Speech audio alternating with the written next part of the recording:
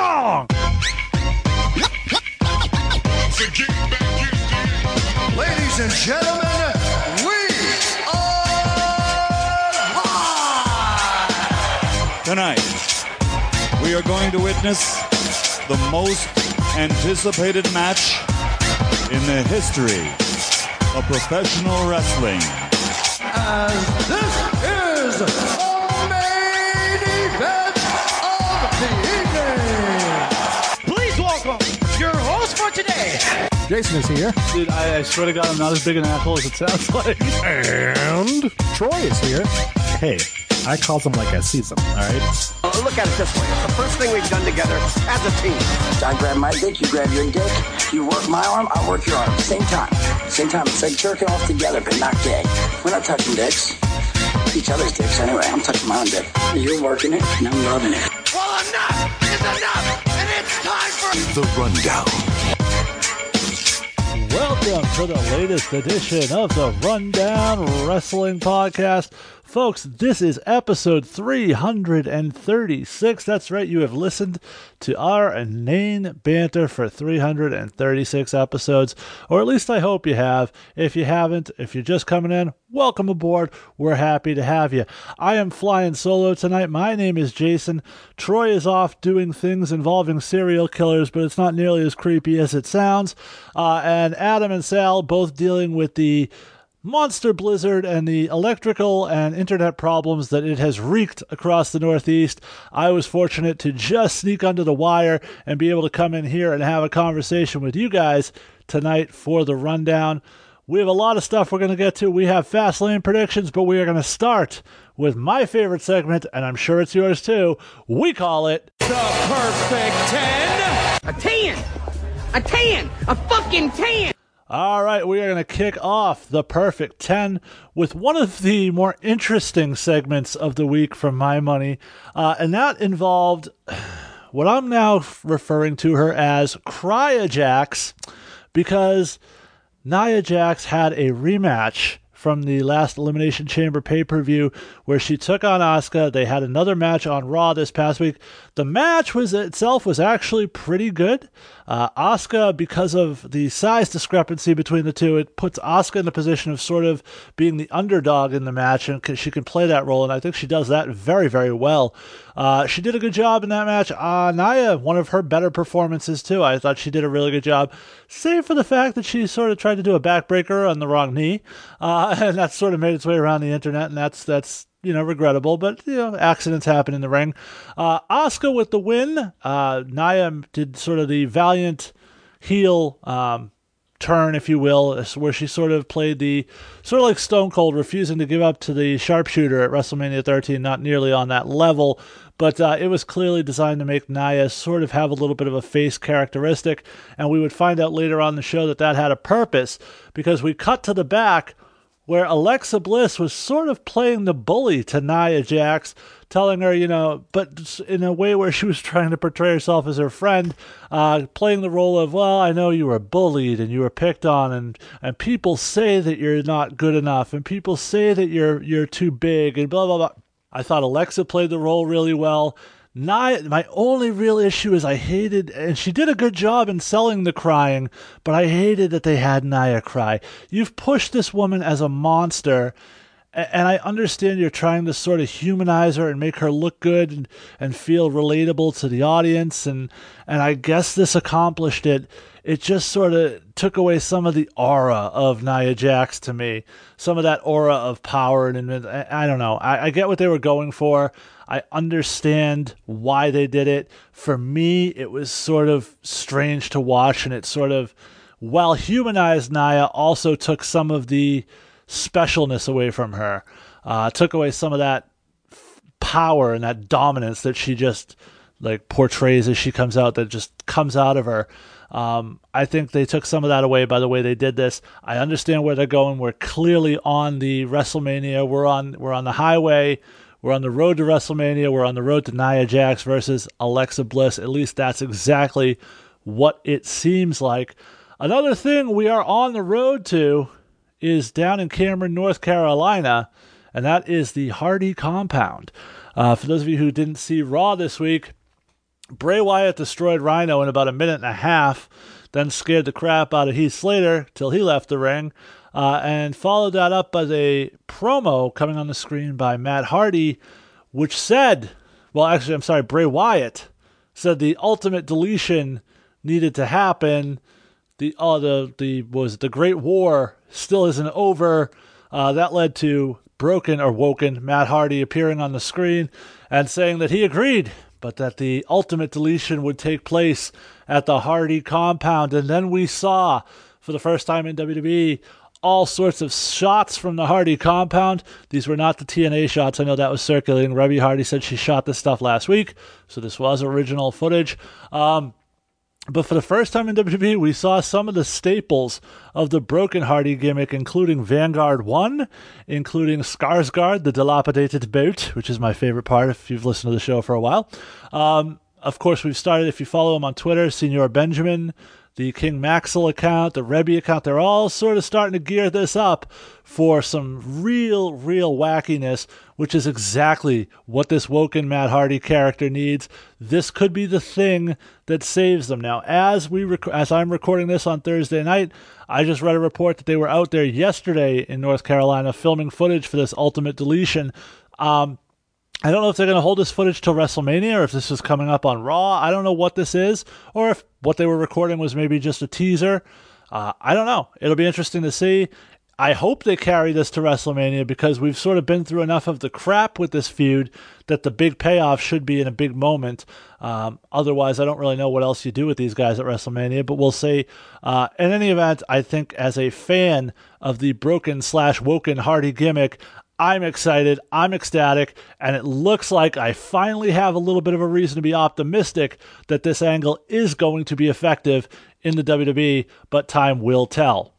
Moving on to our next topic in the Perfect 10.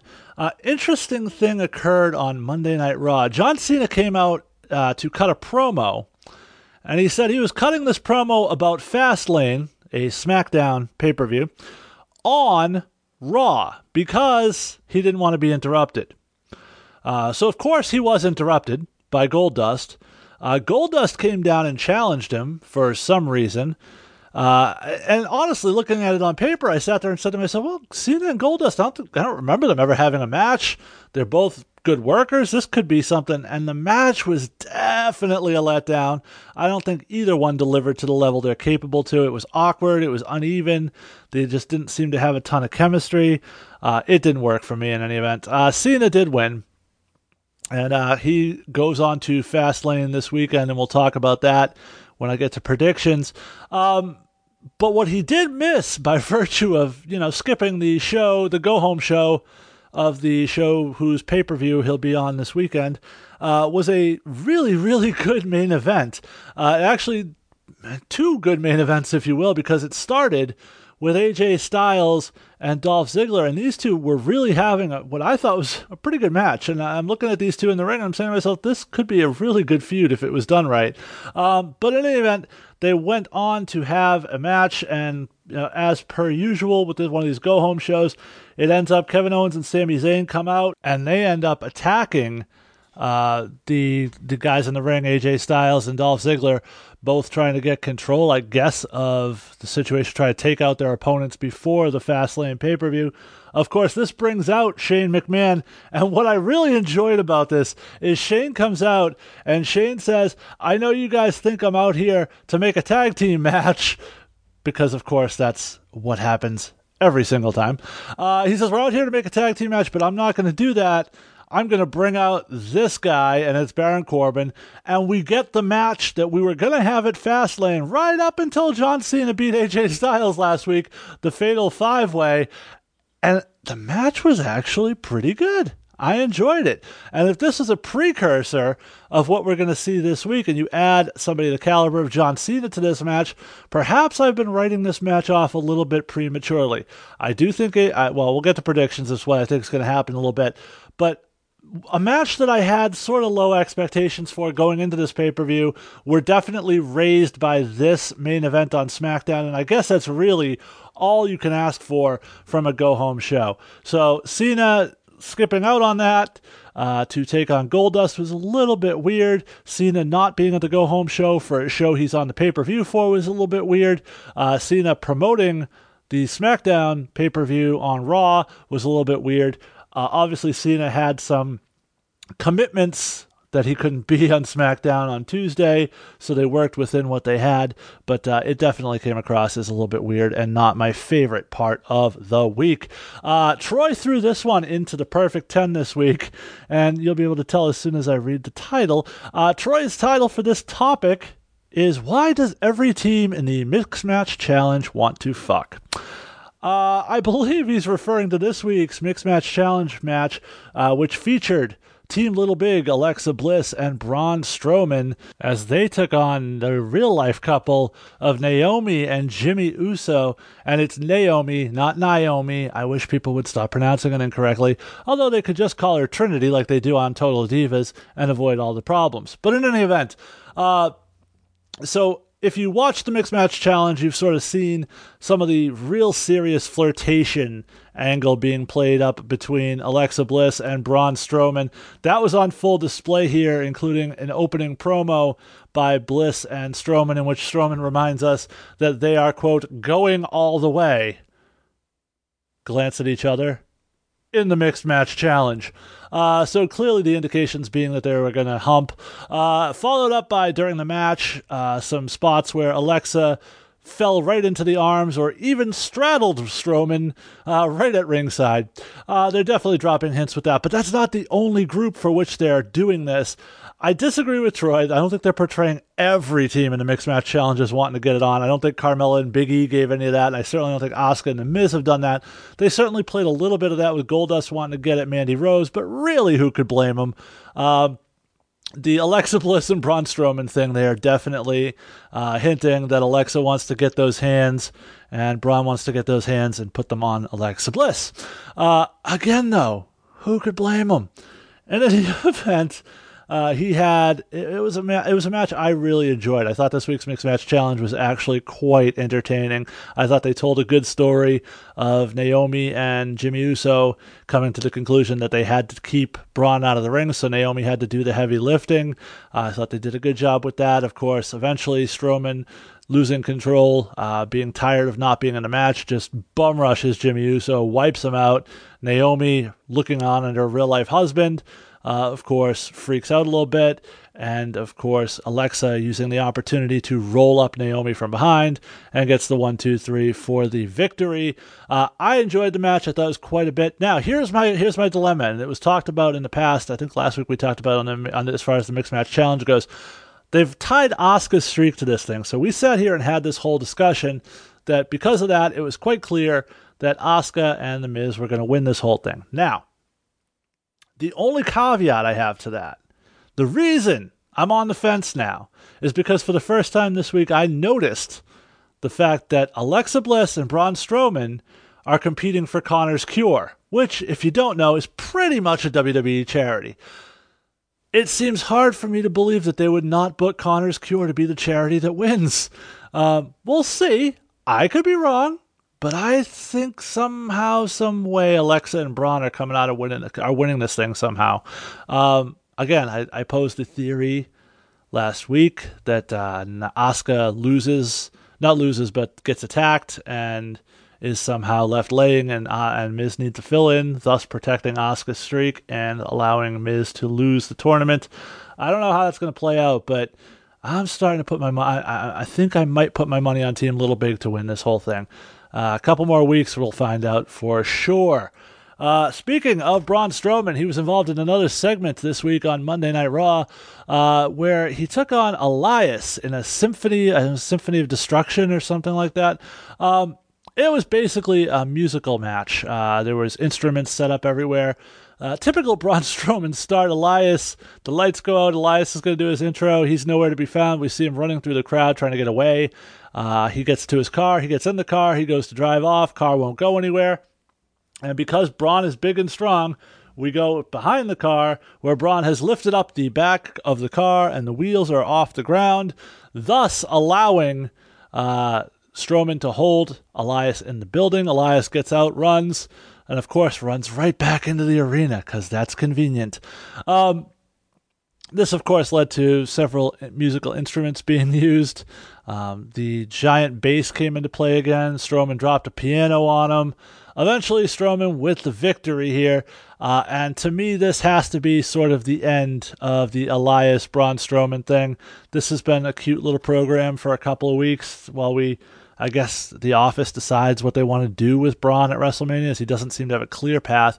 I think we learned that this can't be his path. He pretty much took on what I guess the character of Elias would have as sort of a signature match where the musical instruments are involved, etc. So Strowman pretty much dominated him in this. I don't see any reason to carry this towards WrestleMania or any further. So to me, this was sort of the blow-off. It was fine. Again, like I said, cute little thing, but I'm not 100% sure where you go with either one of these characters now heading into WrestleMania. I think Elias would be fine in the Andre the Giant Battle Royal, but you kind of hope for something bigger for Braun, but it's not readily apparent. I guess we got a couple more weeks to find out. What did become readily apparent this week is Ronda Rousey's path at WrestleMania, as we opened Raw with a promo with Kurt Angle coming out basically challenging Triple H after being left lying last week. And Triple H did not come out. Stephanie came out. Of course, Stephanie and Kurt did their normal back and forth you would expect, where Stephanie tears his balls off, tells him that, he's poor, he's going to be broke, and he's got kids to support. Interesting to note, Kurt admitted to having 5 children, which would not allow for Jason Jordan. So, sort of broke kayfabe there, Kurt. You have 6 kids in the WWE. But that was followed up with Ronda Rousey coming out, Triple H coming out, and Ronda, for her part, is not necessarily ready to do the improv stuff in the ring. She has her scripted lines that she's going out there and trying to deliver. Stephanie sort of threw her off, I think, asking for a drum roll after Ronda said she knew who she wanted to face. That got the crowd going in the drum roll. Then when Ronda said it sort of got lost, and I don't think it had quite the impact that they were looking for. Obviously, eventually, the crowd sort of got into it. Kurt and Triple H had a little bit of physicality, which is fine. These guys showed they still have some good chemistry, although there were a couple of shots that were very clearly missed. But my biggest issue with this whole segment was the fact that, Stephanie runs away from Ronda, runs through the crowd. That was fine. That's exactly what should have happened. This was followed by Triple H getting laid out by Kurt Angle and Stephanie trying to pull Triple H out. Again, exactly what probably should have happened. Then, here's where I have an issue. Ronda reaches down, grabs a handful of Stephanie's hair, and drags her into the ring. Again, I'm still okay with this. Then, this is where I have an issue, because Ronda gets her up, does a Samoan drop, and then stands over her lifeless carcass and celebrates. Now, we're 5 weeks out from WrestleMania, and you just gave me the money shot. The thing that everyone was going to be waiting for was to see Ronda finally get her hands on Steph. You have to drag that out. That has to be the payoff at WrestleMania, is to finally see Ronda get one over on Steph. Now, I know that over the next few weeks, they'll do some chicanery where Stephanie lays out Ronda or something happens. I get that. They're going to try to build it up. But you had a special moment in your back pocket where I'm finally going to get to see Ronda give Stephanie her comeuppance. But now I've seen it. 5 weeks out of WrestleMania, I've already seen the big payoff. I've seen the blow-off to this story. I've seen the money shot, if you will. Now, there's no reason to go back. To me, this took a lot of the shine. They extinguished a lot of their own heat by doing this. The match, I'm sure, will be fine. I'm still looking forward to seeing it, but not nearly having as much anticipation as I think it had before Monday night, at least not in getting to see Ronda get physical with Stephanie. I think it was a mistake to do it there. Another thing they did on Monday night was have Paul Heyman come out and cut a promo in advance of Roman Reigns. So Roman was fine in this segment. Roman did what Roman does. He went out and, cut a sort of straight-faced, I'm a badass promo, and I think he did that fine. My bigger issue here was with Heyman's promo, which is a strange thing for me to say, because I am one of the biggest Paul Heyman fans in terms of his mic worth you will find. I don't think this was his best work. First off, I don't think the promo was great in general. It was sort of all over the place. But here was my biggest problem.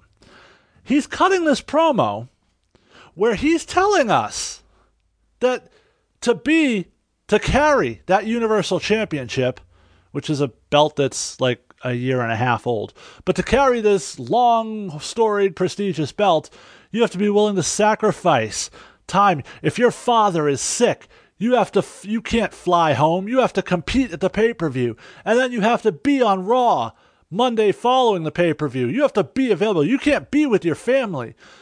The problem, Paul, is you're representing the guy who hasn't wrestled a match on WWE television in 12 years, who hasn't wrestled on the brand TV show of the brand for which he's been champion for a year. He hasn't wrestled a match on that show in 12 years.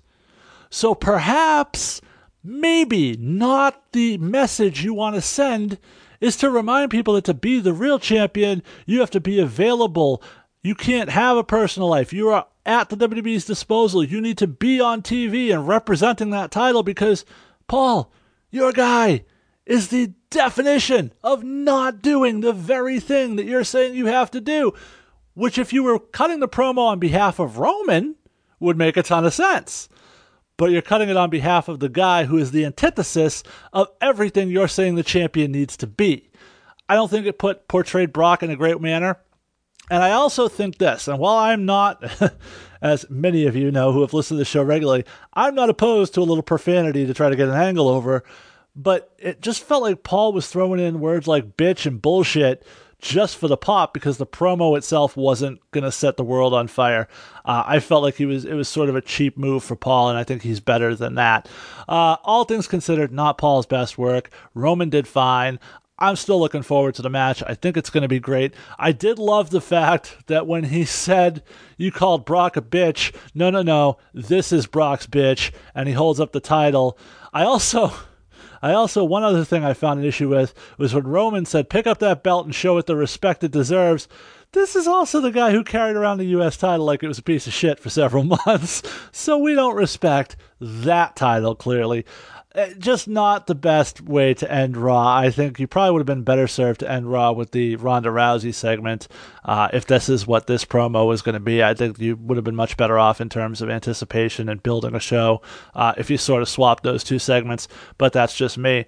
We're going to close off. We got two topics related to NXT, and I'm going to close off with both of those, but before we get there, Troy also put on that the women take center stage on SmackDown, and there was quite a bit of stuff that happened involving the women on SmackDown. For me, my favorite part of what the women did on SmackDown was the promo between Ruby Riott and Charlotte. Now, I don't think it was executed especially great because neither one of these two was looking at each other. And to me, that was sort of a bit of an issue. It seemed a little weird. And I understand, I've done theater. I understand the notion of, facing camera and staging and blocking and all that stuff. But it just seemed really unnatural and sort of took away from it for me. But I will say this. I thought it was Ruby's best promo in terms of content and delivery since she's been on the main roster. But the thing I liked about it the most was as she's going through, she's talking about how after Charlotte won the title, she was out there talking about her legacy and she knew it was fake. And that was when she knew she had to get a crew together. That was when the Riot Squad was born, because really, we're several months into the Riot Squad, and we've never really gotten any explanation as to why this group of three random individuals was sort of brought together. This was the first time we got any clarification on that, and I'm glad they at least sort of finally tied that loose end together. But other than that, we also had a matchup on the main card, if you will, between the women, which, Carmella took on Becky Lynch, and it wasn't great. Carmella still has a long way to go. And look, I understand putting the Money in the Bank briefcase on her. I really feel, and maybe it's just me, but I really feel like she's lost a ton of that momentum and a ton of that heat since they got rid of James Ellsworth. I think he really added to her character, and not having him has hurt her quite a bit. I think keeping her off TV, I understand the notion that you want to sort of keep the Money in the Bank holder off TV so it's more of a surprise when they cash in. But her strength, the thing that sort of separated her from the pack a little bit, was her ability to cut good promos and sort of be her character. And if you don't see that character and you don't hear those promos, she's not going to carry it with her in-ring work. Let's be honest. I think the character's lost something over the last couple months. Hopefully she can get it back, because I think there is a lot of potential there. Although if we are in fact gearing towards an Asuka winning the title at WrestleMania, I'm not sure I see an opening where Carmella cashes in successfully. Though I also can't see neither Money in the Bank winner cashing in successfully. That would certainly be a first as far as I can think of. As for the NXT events I promised to close things off, this one's not specifically just NXT, but news came out this week. It appears we are going to be introducing 2 new titles into the WWE Universe, as it was announced at the NXT tapings that NXT finally, after me saying for years they needed a secondary title because they had too many really good guys who had really nothing to fight for, the NXT North American Championship will be decided at TakeOver New Orleans, and we are going to get into that TakeOver New Orleans card, and I'll get into the specifics of who's going to be in that match in a few minutes, because to me this is shaping up to be the greatest NXT event card we've ever had. The names on this card are real, and the matches are really, really top-notch. So hats off to them for putting this thing together the way they have. The surprising thing, though, that came out this week is that WWE is looking to introduce Cruiserweight Tag Team titles after WrestleMania. Of course, the Cruiserweight division a couple months ago was considered, dead in the water and was going to be sort of shut down, and I don't know what's going to happen. Now, not only are we not shutting it down, we're actually expanding that brand and adding new championships to it. I think since Triple H took it over, since it's focused on the athleticism and the in-ring, I think they've really sort of resurrected what this brand could be. I got to tell you, I'm looking tremendously forward to Tuesday night when I get to watch Roderick Strong go one-on-one with Cedric Alexander. I think that match is going to be phenomenal. Can't wait to see it. And I think we sort of saw some of the seeds planted for this Cruiserweight Tag Team title this week when they took Hideo Itami and teamed him up with Akira Tozawa to form a bit of a tag team there. I don't know who else you're going to get for the tag team. Obviously, the Bollywood Boy is not available. So I don't know. You're going to have some makeshift teams. I don't know if they're going to go out and sign new guys for this division. But it's certainly interesting, and maybe their way of getting into another tournament once the Cruiserweight Championship tournament is over, because tournaments seem to be the way to sell the Cruiserweights. At least it's the only way they've had success with them so far. Looking forward to seeing how that plays out, though. Now, I talked briefly about the NXT North American Championship, but let's talk for a minute about this NXT TakeOver New Orleans card. They just finished tapings last night for this pay-per-view event, or this WWE special event, and so some of this might include some spoilers. So I would, if you don't want to be spoiled, if you don't want to know anything that might have happened at this event, I would suggest maybe you skip this. But if you're listening to the show, you're probably smart. You probably read it already anyway. So let's start with the main event. Aleister Black versus Andrade Cien Almas. And interestingly enough, at the takeover of last year's WrestleMania, Aleister Black made his WWE debut taking on Andrade Cien Almas back when he was sort of the glorified jobber of NXT, jobber to the stars, if you will. And he won that match, obviously, but it's very, very interesting to see how these two have risen in just 1 year, especially Andrade Cien Almas, like we've talked about on several occasions, complete role reversal. I'm really looking forward to that match. Then Shayna Baszler and Ember Moon are going to have their rematch for the NXT Women's Championship. I think this program has been tremendous. I think they've executed everything really well, both of them in this thing. The NXT Tag Team title match is now also going to be the finals of the Dusty Rhodes Tag Team Classic. So again, if you don't want to be spoiled, I'm going to give away some Dusty Rhodes Tag Team Classic results here when I list out this match. Fast forward a couple seconds if you don't want to hear it. But it's going to be Roderick Strong and Pete Dunne, who are a team in the Dusty Rhodes Classic, versus the Authors of Pain, versus Bobby Fish and Kyle O'Reilly, the Undisputed Era. Be interesting to see how that plays out, because Bobby Fish is nursing a knee injury, and reports are that he does need surgery on it. We'll see if it's a quick surgery and he's back in time for TakeOver, or if he's going to hold off to the surgery till after TakeOver and do the honors. Who knows? We'll see. That tag team of Roderick Strong and Pete Dunne certainly has me intrigued. It certainly also would seem to lend credibility to the notion that Roderick Strong is not making it to the finals of the Cruiserweight Championship tournament at WrestleMania. At least that's the way it looks to me. We will see. Of course, we've pretty much known forever that we get to this pay-per-view, this special event, this NXT TakeOver. We are going to see Johnny Gargano and Tommaso Ciampa, a match that needs no title because it's got all the heat in the world. Fans cannot wait to see this match. Count me amongst that group of people. This is going to blow the roof off that arena, and these two guys have earned every bit of it with the way they've told the story. It's been outstanding. Now, as for this NXT North American Championship I mentioned, it is in fact going to be decided in a ladder match. Now that ladder match will feature EC3, Ethan Carter III, Killian Dane, Lars Sullivan, the Velveteen Dream, Adam Cole, baby, and making his NXT TakeOver debut, Ricochet. Just let that sink in for a second. Ricochet, EC3, Killian Dane, Lars Sullivan, Adam Cole, and the Velveteen Dream in a 6-person ladder match to crown the first NXT North American Champion. Take my freaking money right fucking now. I want to see that match today. I want to see it right now. I don't want to wait 5 more weeks. This is, to me at least, on paper, one of the greatest NXT TakeOver cards we've ever seen. And that's saying a lot because NXT TakeOver has really set the standard for what independent wrestling should strive to be.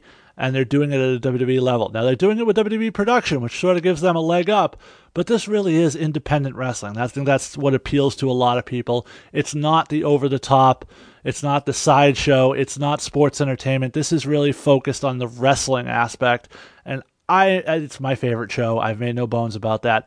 And I am incredibly excited for this event, and I cannot wait. I am more anticipating this than I am WrestleMania, but that's usually the way this works. That is going to do it for the Perfect 10. Now, as expected, as promised, we will go to Fastlane predictions, and Troy was kind enough to provide me with his predictions for Fastlane, and we are going to kick things off with 2 matches that were made this week, as Becky Lynch and Naomi will take on Natalya and Carmella in a battle of who gives a shit. But Troy thinks it's going to go with Natalya and Carmella. For me, I'm going Becky Lynch and Naomi because the reality for me is that this is a thrown together match. Carmella has the Money in the Bank briefcase, and I think the Money in the Bank briefcase winner is often the loser of most of these types of matches. So I'm going to say that my money is with Becky Lynch and Naomi in this one. Also made this past week, Shinsuke Nakamura going to take on Rusev along with Aiden English. Now, first off, Shinsuke's going to win this. There's really no debate about that, let's be honest. This is not in question. However, allow me to use this as my opportunity to credit both Nakamura and Rusev for the work they did on SmackDown this week, because that segment was tremendous. I'm talking about, if you didn't see it, a segment backstage where they get into a fight, and not a fight, but a little argument as Rusev says he wants a match, basically. And Nakamura says, fine, but it's going to be Nakamura Day. Very much sounding like Aiden English. I thought he did a great job with that. And then as he walks off, Rusev, without his accent, just straight up, says, hey, you can't make up your own holiday, bro. And that was it. Excellent work by both guys. I laughed tremendously. That is what makes Rusev amazing. He can do comedy. He can be a badass. He can do whatever you need him to do and do it well. Criminally underutilized talent, but excellent segment on SmackDown. And Nakamura will win this Sunday at the pay-per-view. SmackDown Women's Championship on the line. Charlotte Flair going to defend against Ruby Riott. This is, to me, really more about what kind of a showcase Ruby can make for herself for future opportunities. Charlotte's going to win this. They're not taking the title off Charlotte going into WrestleMania. The only monkey wrench I could see them throwing in here is if Carmella were to cash in here. take the title and then drop it again to Charlotte before WrestleMania. That's the only scenario I see her cashing in successfully prior to WrestleMania, at least, or prior to the end of WrestleMania. But yeah, I got Charlotte winning this thing. I don't see that there's much other way you can go with this. SmackDown Tag Team titles. The Usos going to take on the New Day in what, again, and I say this every single time that these two teams hook up, I think this is going to steal the show. I think this is going to be the best match of the night. And to be honest with you, I wouldn't hate it if this carries over into WrestleMania. We've done a whole sort of bit about how the Usos have never had a main card match at WrestleMania, but the New Day said they didn't get one last year because they were hosting. I think they've set the seeds for a very interesting match that could take place at WrestleMania. I think you'd have to make it a triple threat and include the Bludgeon Brothers because they've been too obviously involved in the sort of on the periphery of this thing. But I'm going to go with the Usos to retain the SmackDown Tag Team titles at Fastlane, carry them into WrestleMania, and from there we'll see. Now, here's an interesting match because this is one that I think I'm actually looking more forward to than I was before. Now, I don't know if Troy did this correctly or if he is aware of news that I am not yet aware of, but he has it written as a triple threat between Bobby Roode, Randy Orton, and Jinder Mahal. The last I knew of, it was Bobby Roode straight up versus Jinder Mahal. But so I'm going to go with that unless something's changed. But in any event, I don't see Jinder winning, so it doesn't really matter, even if he's in the match. To me, Bobby Roode holds on to this title. You could continue this to WrestleMania where you could add Jinder and make it a triple threat. I think Bobby Roode retains the title here. I am surprisingly interested in seeing this match because it is something special. It is something we haven't seen before. If it is indeed a singles match between Bobby Roode and Randy Orton, I don't very often get super excited. I like Bobby Roode. I'm a big fan. I don't usually get super excited for his matches because there's not a ton of it's hard to tell, hard to explain, but there's not a ton of build or heat to it. I sort of feel like Randy Orton has enough cachet and enough status within the company that just his presence in the match adds a little something to it. And I'm very interested, very excited to see him take on Bobby Roode for the first time ever. So I'm looking forward to seeing that one. I think somehow Bobby Roode wins or at least retains the title. I think that could very well involve Jinder coming in and causing a disqualification or causing one guy to beat the other. But I think that is how that's going to play out. Roode wins, Jinder gets involved. WWE title in a Royal Rumble. I'm sorry, a fatal four-way, five guys. Six guys now in this match. It is the phenomenal AJ Styles defending the championship against John Cena. He is going to also take on Kevin Owens, Sami Zayn, Dolph Ziggler, and Baron Corbin. Nice try, Troy. Keep trying. Not going to happen here. But in any event, yeah, I see AJ Styles walking out of the match with the title. I can't see the match with Nakamura being changed going into WrestleMania. It's too big of a deal. And I don't see it. Cena's got other things we know about. Kevin Owens and Sami Zayn, who knows what they're going to do with them. Corbin, again, you're talking about Andre Battle Royal, probably for him and Ziggler. And if you believe the reports, Kevin Owens and Sami Zayn headed to the Andre Battle Royal as well. But I think this has the potential to be a really, really good match with a lot of high spots, a lot of false finishes, a lot of almosts, a lot of convincing you somebody's going to win who's not. Ultimately, and in the end, I do expect AJ Styles to retain and walk out as the WWE Heavyweight Champion. So that's going to do it for our Fastlane predictions. We'll find out who is right next week. In fact, Troy and I, the only match we disagree on is the Becky Lynch and Naomi versus Natalya and Carmella match. So I guess bragging rights will go to the correct predictor of that match next week. So, being that I'm short-staffed and it's just me, I'm going to get into the indie dates. But I'm going to go with just the urgent ones. So the stuff coming up this weekend we'll run through. Everything else we'll get to next week when we have a full cast, hopefully. So I would point you to Liberty States Wrestling as they present Collision Course this Saturday night, March 10th, from the John McCarthy Elementary School in Peabody, Massachusetts. That is 76 Lake Street in Peabody. The card for this event that we have so far is a double main event. The Liberty States Heavyweight Championship will be defended as Brickmass Stone takes on Retro Anthony Green. The Liberty States Tag Team Championship will be on the line as Fabulously Unequaled, the team of Johnny Vegas and the Unequaled One Todd Sopel, take on Brett Domino and DL Hurst.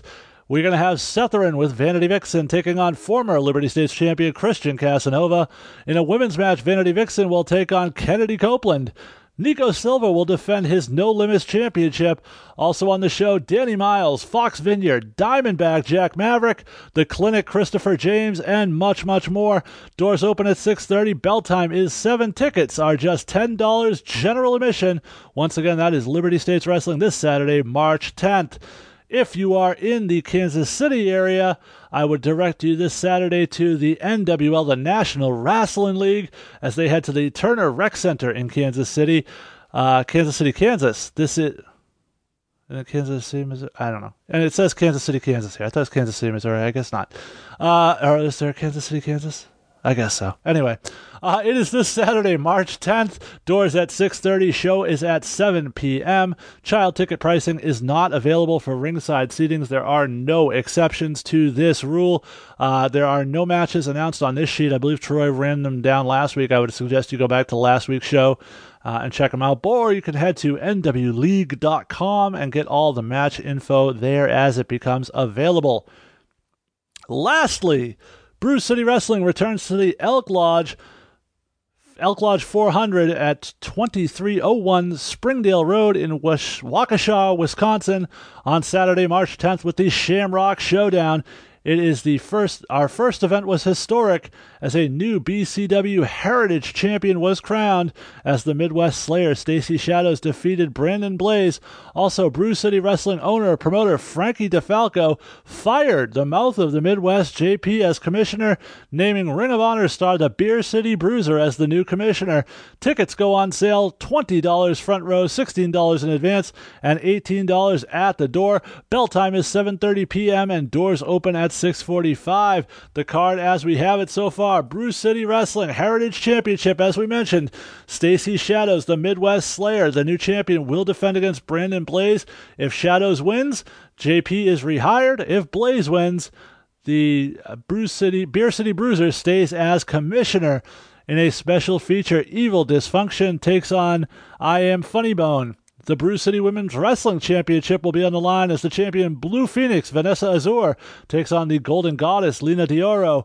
Bo Tatum takes on Shooter Scott Marciano. The card is subject to change. More Fandemonium matches will be announced very closely.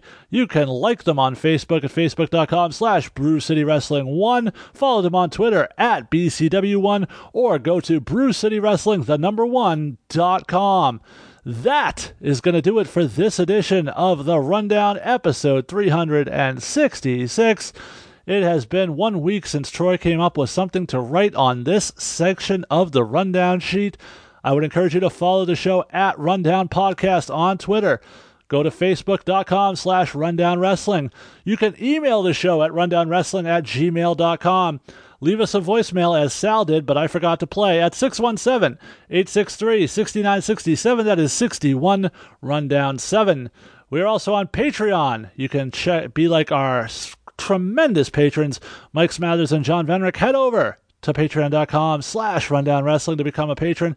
We do have 2 reward levels. We have the Rundowner, which for $5 a month grants you 1 patron-only episode of the Rundown, and Rundown Mania. I'm sorry, We are on Patreon. I can encourage you to join our current patrons and head over to patreon.com/rundownwrestling and become a patron. Currently, we have 2 reward levels. The Rundowner, which for $5 a month grants you 1 patron-only episode of The Rundown, as well as early access to all of our shows, with the exception of this very Rundown flagship show. Then we have the Rundown Mania tier, which for $10 a month grants you guest hosting spots on any of our Rundown shows. Also, the patron, except for the Rundown sit down. All patrons do receive early access to our shows, as I mentioned before. So everything you get in the first tier, you get in the second tier, with the addition of joining a show of your choice. That is all we offer on Patreon, and we encourage you to go over and help support the show. The reality of it is every dollar that we get from Patreon goes right back into the show. It's not for profit. It is simply to help with hosting fees, and it helps us keep this show free and coming at you every single week. Check out the Slasher Sanitarium if you're a fan of horror, or listen to our friends the Kingpin, Brian Malonis, and Mike Crockett on the Wrestling Podcast About Nothing. They drop new content every Monday. Check them out on Facebook.com/TheWPAN or TheWPAN.com. We encourage you to check our friend Justin Michaels and his show, Yesterland Waltz, on Tough TV in primetime. Subscribe to the Rundown Wrestling Podcast to hear all of the other shows on our feed. NXT Revisited, the Rundown Sit Down, WrestleMania Salvation, Glow Shtick, and the Nitro Mania Podcast. We encourage you to follow our hosts. We have at JStewart0920 for me. That is JSTUART0920. At Rockstar Troy for Troy. At Taz if you want to talk to Sal. And at The Salzer Effect if you want to hook up with Adam on Twitter. Thanks to all of you for listening. Thanks to nobody for co-hosting because I'm flying solo. Thanks to everyone who voted for our new logo a couple weeks ago. We have a pretty cool theme song that I created, but I'm not going to thank myself for it because that would be really weird. Next week, we will bring you our review of the Fastlane pay-per-view. We will bring you some recap of that show as well as always, our Perfect 10. So until next week, when hopefully I'll be joined by at least one of the co-hosts so you don't have to listen to me go on and on. We'll see you next Thursday. And since Troy's not here, allow me to say bye-bye. The Rundown Wrestling Podcast was created and subsequently abandoned by Adam Salzer and is produced and edited by Jason Stewart. This episode was hosted by Jason Stewart and Jason Stewart only. We are a proud member of the Questionable Endeavor Network. Check out all their shows, including our other wrestling shows, the Raw Attitude Podcast, the New Blood Rising Podcast. We have horror podcasts like the Slasher Sanitarium, and sometimes there's Scotch, as well as the Shadow Vein Podcast. We also have other shows, Taco Tuesday, Pwn Stars, the Reanimator Podcast, Perilous Pretenders, and Nerd Control, all of that and more available at questendnetwork.com. And tune in next week for an all-new episode of the Rundown Wrestling Podcast.